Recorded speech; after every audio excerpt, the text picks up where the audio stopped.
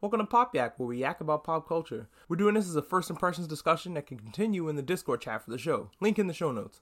I'll then read and share the best takes on next week's show. Also, another way you can drop hot takes is on Twitter, at audio_D. The Boys episode 4 is called Female of the Species, which makes me think of Species, which is like, it's one of those movies that came out because, man, what if we capitalize on the popularity of aliens right now? So they were like, what if, okay, a hot chick was an alien? So that was Species, and that's what my brain was doing, was like, man, it's probably going to be a killer chick or something, and it is. It's a killer young girl that they meet in a cage, which she's in a cage, guys. It's probably for a reason. Honestly, I thought maybe she was in the cage for other reasons, but we'll get to that. The episode starts out with the butcher having a dream, and you could tell it's a dream because they put a film over it that was gold and everything was hazy. I'm like, this is a fucking dream. And then when he wakes up, he's like, oh shit. And he's in his crappy apartment. I honestly assumed that he lived in an alley, that he was homeless, right? But no, apparently he has a place to live. He's probably squatting, though, knowing him. Because where is he getting his money from? How is he making money? But honestly, with a guy like Frenchie, they're probably wiring it to a bank account that he can access. And he only lives in a rundown apartment because he's off the grid. And I think his, windows are covered with, with sheets anyway. Like, he's really trying to lay low. Which is smart, because he's a fucking criminal. Being a Punisher is not a good thing to put on a resume. The Punisher himself used to live in a van. Not down by the river, just usually, sometimes in the sewers, but mostly the van traveled around. I can't remember what it was called, the murder van or it was probably called the Punisher van or some shit, but I remember it having a name, a fun name.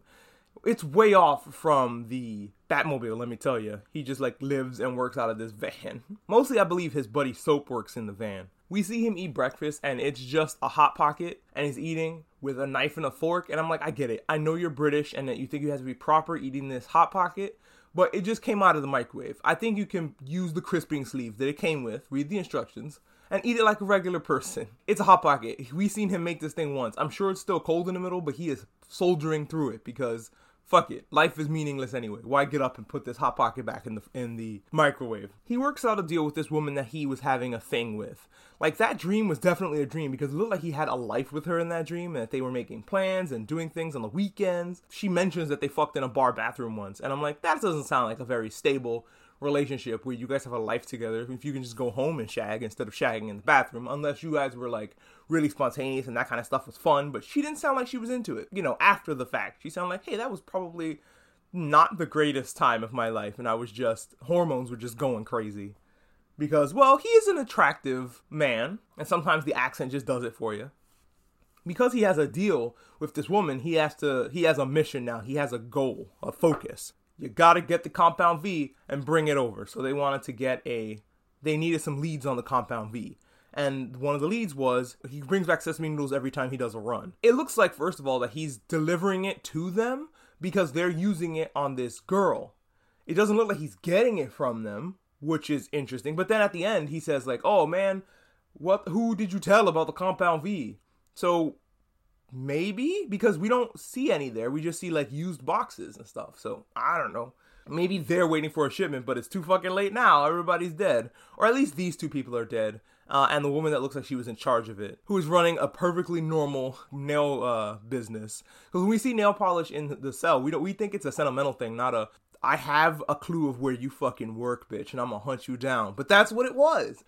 That's cool. I like that. It kind of bucked the trope of, she's sentimental about this nail polish. I really, really like the murder girl that they find in the cage. As soon as I saw her in the cage, I was sad. I was like, oh no, that poor girl. I assumed they kept a bunch of people down here and got, sold them off for whatever reason. And she was the last one. And that's why she was still in the cage. But then once they mentioned she has 2 armed guards, I was like, oh, I see. And then when they said, hey, don't let her out, instead of, what are you doing here? It was like, oh no. And apparently they've been dosing her with the Compound V.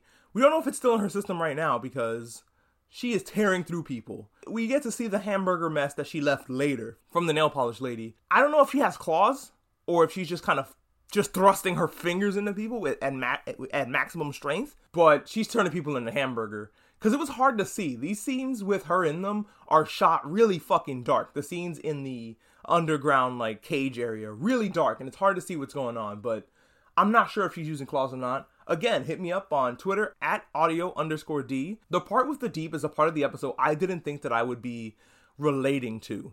At least the kind of beginning of this episode. Don't get me wrong. Like, I don't relate to the part where he wants to fuck the dolphin. I relate to the part of the episode where he's sitting with his therapist, which it's good. I'm glad that he has a therapist. I think we also need to get Homelander one of those.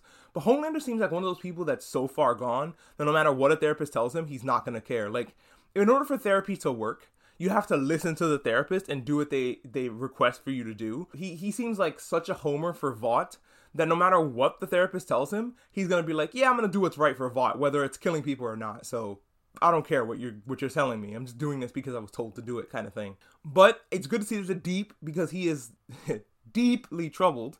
He's coming for, some sessions with a therapist. I think, honestly, everybody should probably see somebody that they should talk to. Everybody, whether you think you have a problem or not, it's probably just a healthy thing that happens. I think that should be like going to the dentist every 6 months to get a cleaning.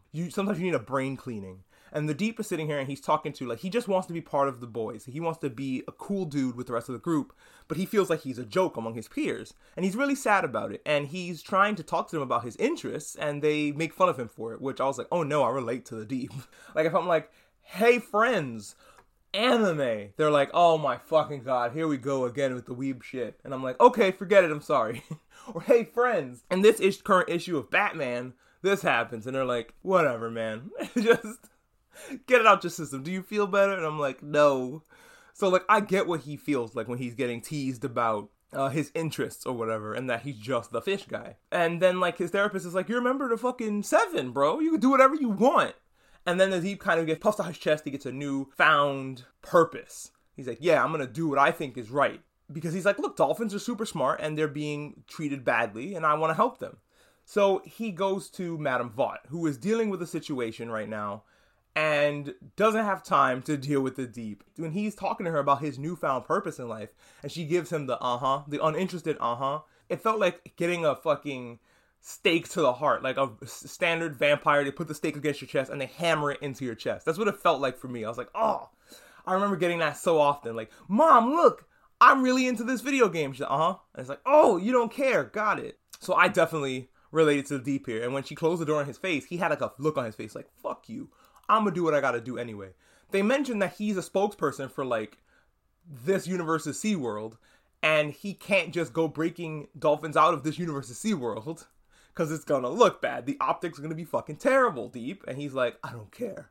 I have a purpose now. So he goes to go and deal with his purpose, and he rescues a dolphin from their universe's SeaWorld. He also talks to the dolphin, and the dolphin is kind of horny. This is funny because it reminds me of that episode of King of the Hill where Hank Hill had the encounter with the dolphins. So yeah, of course this dolphin's just like, hey, how about this? Dolphins are kind of notorious sex addicts. Stuff that's going to happen with Homelander in this episode is really dark. So we should probably give them a little bit of comedy, right? We gave them a little bit of comedy with the Deeps.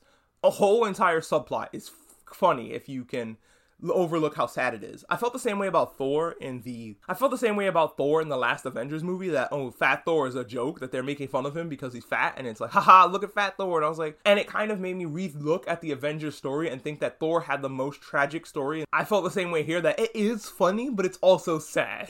It's funny and sad. Especially when when he hits the brakes and the dolphin starts flying in slow motion. I both laughed and screamed no at the top of my lungs once the dolphin went through the glass. So they did a great job of making you feel all types of shit in this episode. This is a very emotional episode. And hell, the theme of the episode is love. It's sad that the Deep's love story, as dumb as it was, ended that way. What's going to happen with him? I'm actually very interested to see where his story goes. I want to see where everybody's story goes. They left all these stories at a point where they're not so much cliffhangers. Well, I think the Deep's is. They left these episodes at points in which they're perfect chapter enders. Like, if you're reading this as a book, it's a perfect way to go, all right, I'm going to go make another snack, put another pot of tea on. I'll be right back. I got to watch the next one. So, great job, I think, of this episode. It doesn't make you feel upset that you're not getting the next episode immediately. I'm not a fan of cliffhangers that leave you completely going, what the fuck? We got to wait till next season to see what the hell this means, and we have to wait for years. Because what happens is, when you come back from the season break, and you reintroduce that thing, you no longer care as strongly. So yeah, we'll talk about more of that later when I talk about other shows that do that. But yeah, this show doesn't, which is great. We had A-Train get really, like, shitty with his girlfriend because of the Compound V. And it's probably because he's going through drug withdrawal, right? Like, he's starting to panic also because he's like, what if Homelander finds out? And then he even stops using vinegar and starts trying to use honey to get her to give him the information. And she's a trooper, and it's like, nope. She also doesn't want it to get out that she turned a guy into hamburger with her butt, especially since she has a movie career. It looks like a B-movie career considering she doesn't have enough money to pay her rent. But I only think she doesn't have enough money to pay her rent because she's buying Compound V, and not necessarily that these movies are not successful. But then again, the landlord didn't know she was an actress when he saw her, so these are probably definitely B-movies. A-Train also realizes that the murder girl is important in some way. The murder girl is running away from them because her whole thing is that she wants to go home. She was trafficked pretty much into the country. So what I'm thinking is happening now is that I don't think they were dosing her with the stuff. I'm thinking that they were extracting it from her. Like, she has all this built up aggression and rage and strength, I'm assuming, because she was just going ham with her fingers, it just looks like, just her fingers. They were probably getting the juice from her and squeezing it into these vials, and they're just going, okay, great. Now let's power up everybody else's super strength. Considering each superhero has super strength for some reason, I'm kind of thinking that they're all on Compound V. They don't want the world to find out that the 7 are a bunch of juice heads. Then again, though, Annie has super strength that she hasn't been juicing. She's one of these people that goes to church on Sunday. On Wednesday, she goes to the service. She goes to the Christian concerts to play her acoustic guitar. That's her. So I don't think that she was juicing at all at any point, unless the show's going to throw us a curveball. And I'm like, please, let us just have one ray of sunshine. Don't take all of it away. The fact that A-Train was super speed hitting Murder Girl's head against the brick wall, and it didn't fucking explode, makes me think that she also has some kind of resilience power. But how do you do that? How do you extract her juices when she's so fucking wild and crazy? Like, you open that cage and she's all over, unless you trank her immediately, because the gas seemed to work pretty well, and she seemed to notice and understand that the gas canisters were a problem when she saw them later on. But then again, I'm pretty sure she understands a decent amount of English, because she understands when Frenchie was talking to her, and she was understanding, they constantly kept saying, oh, why didn't you gas her? You should gas her, so she probably understands, hey, gas is probably bad. Because Frenchie opens up and tells her a story about his life, which I honestly was on the fence about whether this story was true or not, but I'm like, you know what? If it helps, this was really nice of Frenchie to do. We have the thing in the Punisher van earlier where they were talking about, hey, you know what? Frenchie, you're a heartless bastard because you do things that jeopardize things and end up hurting people, and you don't care about people, and you don't even care enough to have a significant other. He is kind of messing around with that one goth chick. I don't think it's a real relationship. It just seems like friends with benefits kind of thing, and she wants them to be something more. And it has kind of parallels to A-Train and his girlfriend. He does seem to have a really soft heart, and that's the problem between him and Mother's Milk, is that they constantly have misunderstandings about what the other person is trying to do. And I think if they just sat down and talked about it, things would work. This isn't a situation like in The Walking Dead or something where characters are mute for no reason and refuse to talk about things that they saw. No, this is, they try, every time they do talk, they are such opposites. They're such volatile forces that whenever they sit down and talk to each other, it becomes a fight. And then while they're fighting, the Butcher is like, listen, let me give you that speech. I think it's a Sun Tzu thing of like, one stick will break easily, but a bundle of sticks won't break. But he used the Spice Girls instead, which was hilarious, and something I can definitely understand as a fan of the Spice Girls. And then they asked him, like, why do you know so much about the Spice Girls? And he doesn't respond. And the easy answer to say there is that he's British. Of course, he knows about the Spice Girls. But I think it's because him and the CIA lady, in the dream, he was saying about taking her to a concert. I'm assuming that's something the CIA lady liked a lot and something that he picked up on. So, like, maybe he figured out, hey, I'm going to study up on the Spice Girls to impress her, to get her to like me kind of thing. Oh, Butcher, you're actually a big softie in the middle of your heart. And I think that's kind of that's what we're supposed to be latching onto. Because, Butcher's a bastard, but his heart is in there. It's super small, but it's there. And then you look at Homelander and the 7, and you're like, they don't have that. However, you do get to hear about the fact that the Translucent did have a heart, but his heart was with his son. His son was the thing that he cared about. It's like each person has that thing that they care about. Even monster-ass Homelander seems to care about Madame Vought. The theme to the whole series is the things we do for love. Everybody kind of has that as a driving force. Also, real quick before we move on from the murder girl, I love the fact that A-Train ran over some train tracks. I thought that was wonderful. It made me giggle. And moving on. We gotta talk about Homelander in this plane.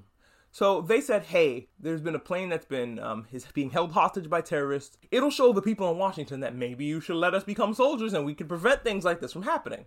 So, okay, let's send in Madam Maeve and Homelander. Why Madam Maeve? Because she's bulletproof mostly. And she could kick some ass. I think you honestly could have just sent Homelander, but if you sent just Homelander, we wouldn't have gotten the conflict of conscience that's happening in this scene. They go to rescue the people. And unfortunately for the people on the plane, Homelander starts killing people left and right. And I thought as soon as he started killing people with his laser vision, that's it. He cannot let these people live. They saw him kill. And heroes don't kill unless it's like self-defense. And yeah, this guy had a gun or whatever, but you're bulletproof. That doesn't fucking matter. So that's why, like, in the last episode, I thought that was kind of weird. That, we were defending ourselves. From what?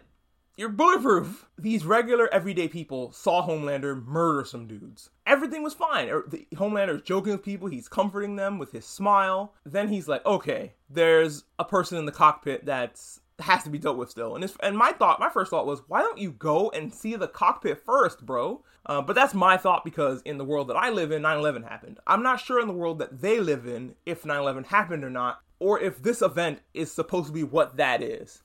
So essentially, Homelander stopped 9/11 from happening. I think that's what's supposed to be happening here. He doesn't go in there and do anything. Instead, the first thing he does when he sees the terrorists in the cockpit is shoot his lasers at him. He shoots his lasers and goes through all of the controls.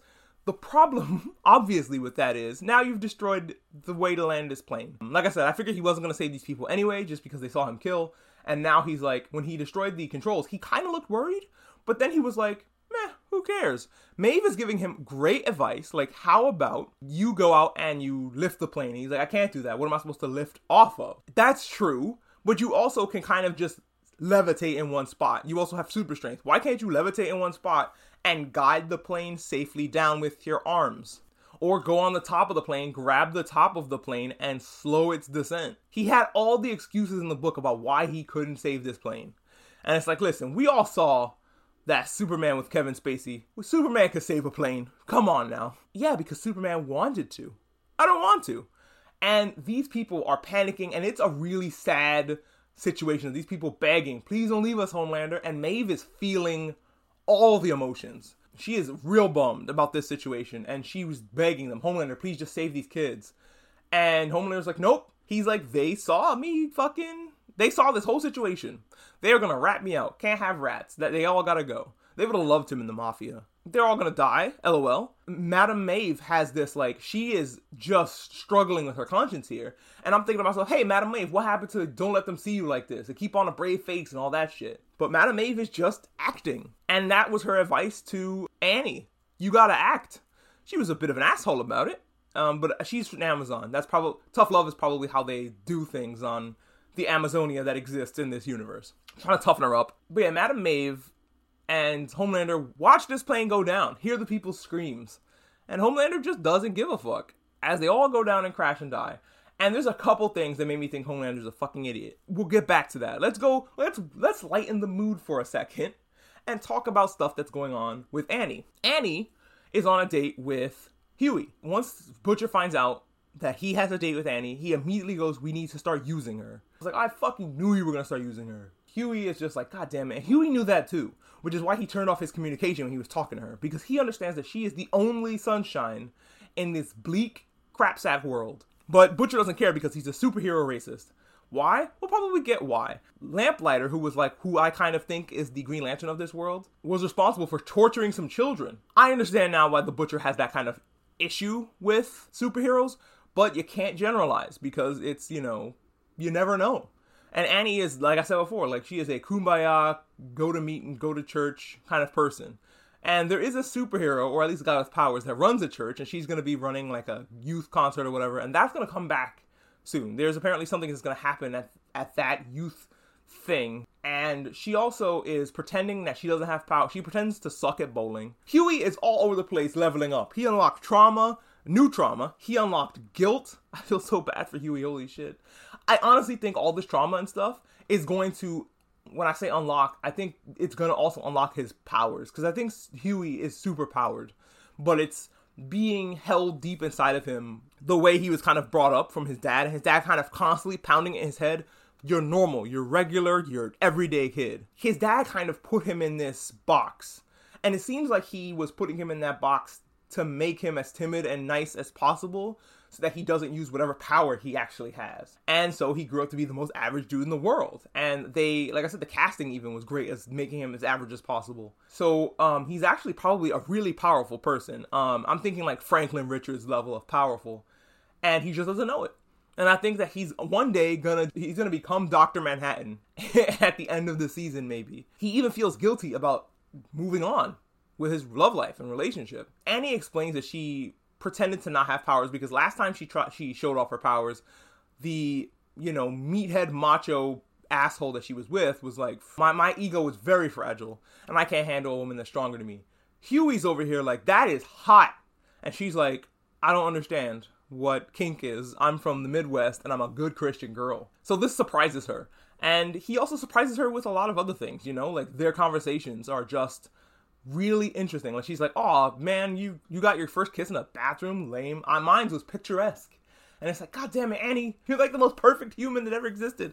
And I feel like it's a trap. They're setting us up for Annie to be the worst person. And I'm so scared. He sets the bug on her phone anyway, even though he feels fucking awful about it because she is the nicest person in the world. But I think Huey is thinking, look, if I plant a bug on her phone and Butcher finds out that she's a decent person, he's going to change his tune.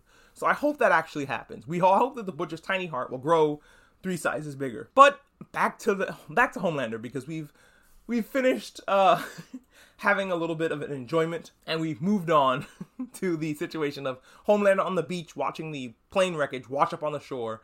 And when he gets approached by a reporter, he gives the most well-rehearsed bullshit about, this wouldn't have happened if we were in the military. And it was such a corporate line of bullshit that anybody with ears and eyes can tell that it was a corporate line of bullshit. It doesn't look like he's the reason the plane went down. It looks like he could have saved it, but chose not to. And that's just the way it looks from an outside perspective. Even if, I didn't see him directly sabotage the plane, I would have been like, that sounds too rehearsed. Look at those fake tears. He sounds like he's acting. The black box is going to wash up on shore, Homelander. And then you're going to have some explaining to do. So I can't wait to see what happens there. Like I said before, this episode leaves you with a lot of questions and makes you go, oh shit, what's going to happen now? And you're really, really invested. But that's it for the boys. I'm going to try some new stuff. We're trying to get into our groove here at Popyak and trying to figure out what's kind of working. Do multiple episodes in a week. I'm not sure. Definitely let me know what you think. I'm not really sure how to do this. I'm definitely not sure how the general audience would like to consume this kind of content because I think I'm going to drop Yuri on Ice, but I definitely want to do some catching up. My Hero Academia is coming out with a new season, Beastars. I want to catch you guys up on what I think about those shows and what I think about all that stuff before the new seasons of those things drop. Also, I'm going to start covering with the boys next week. I'm going to start covering WandaVision. Definitely stick around for WandaVision and the boys. Superhero Power Hour. And then later on in the week, maybe Friday, we'll do like an anime thing where we talk about anime. This week it's going to be, I'm going to talk about the first 5 episodes of My Hero Academia. And we'll kind of do 5-episode chunks of that, which is just me kind of giving the general gist of how I feel about each episode instead of going on a long review like I have for the boys. So it'll be a nice bite-sized thing. Subscribe to the podcast wherever you get podcasts. Tell your friends. Tell your enemies. Thanks for hanging out.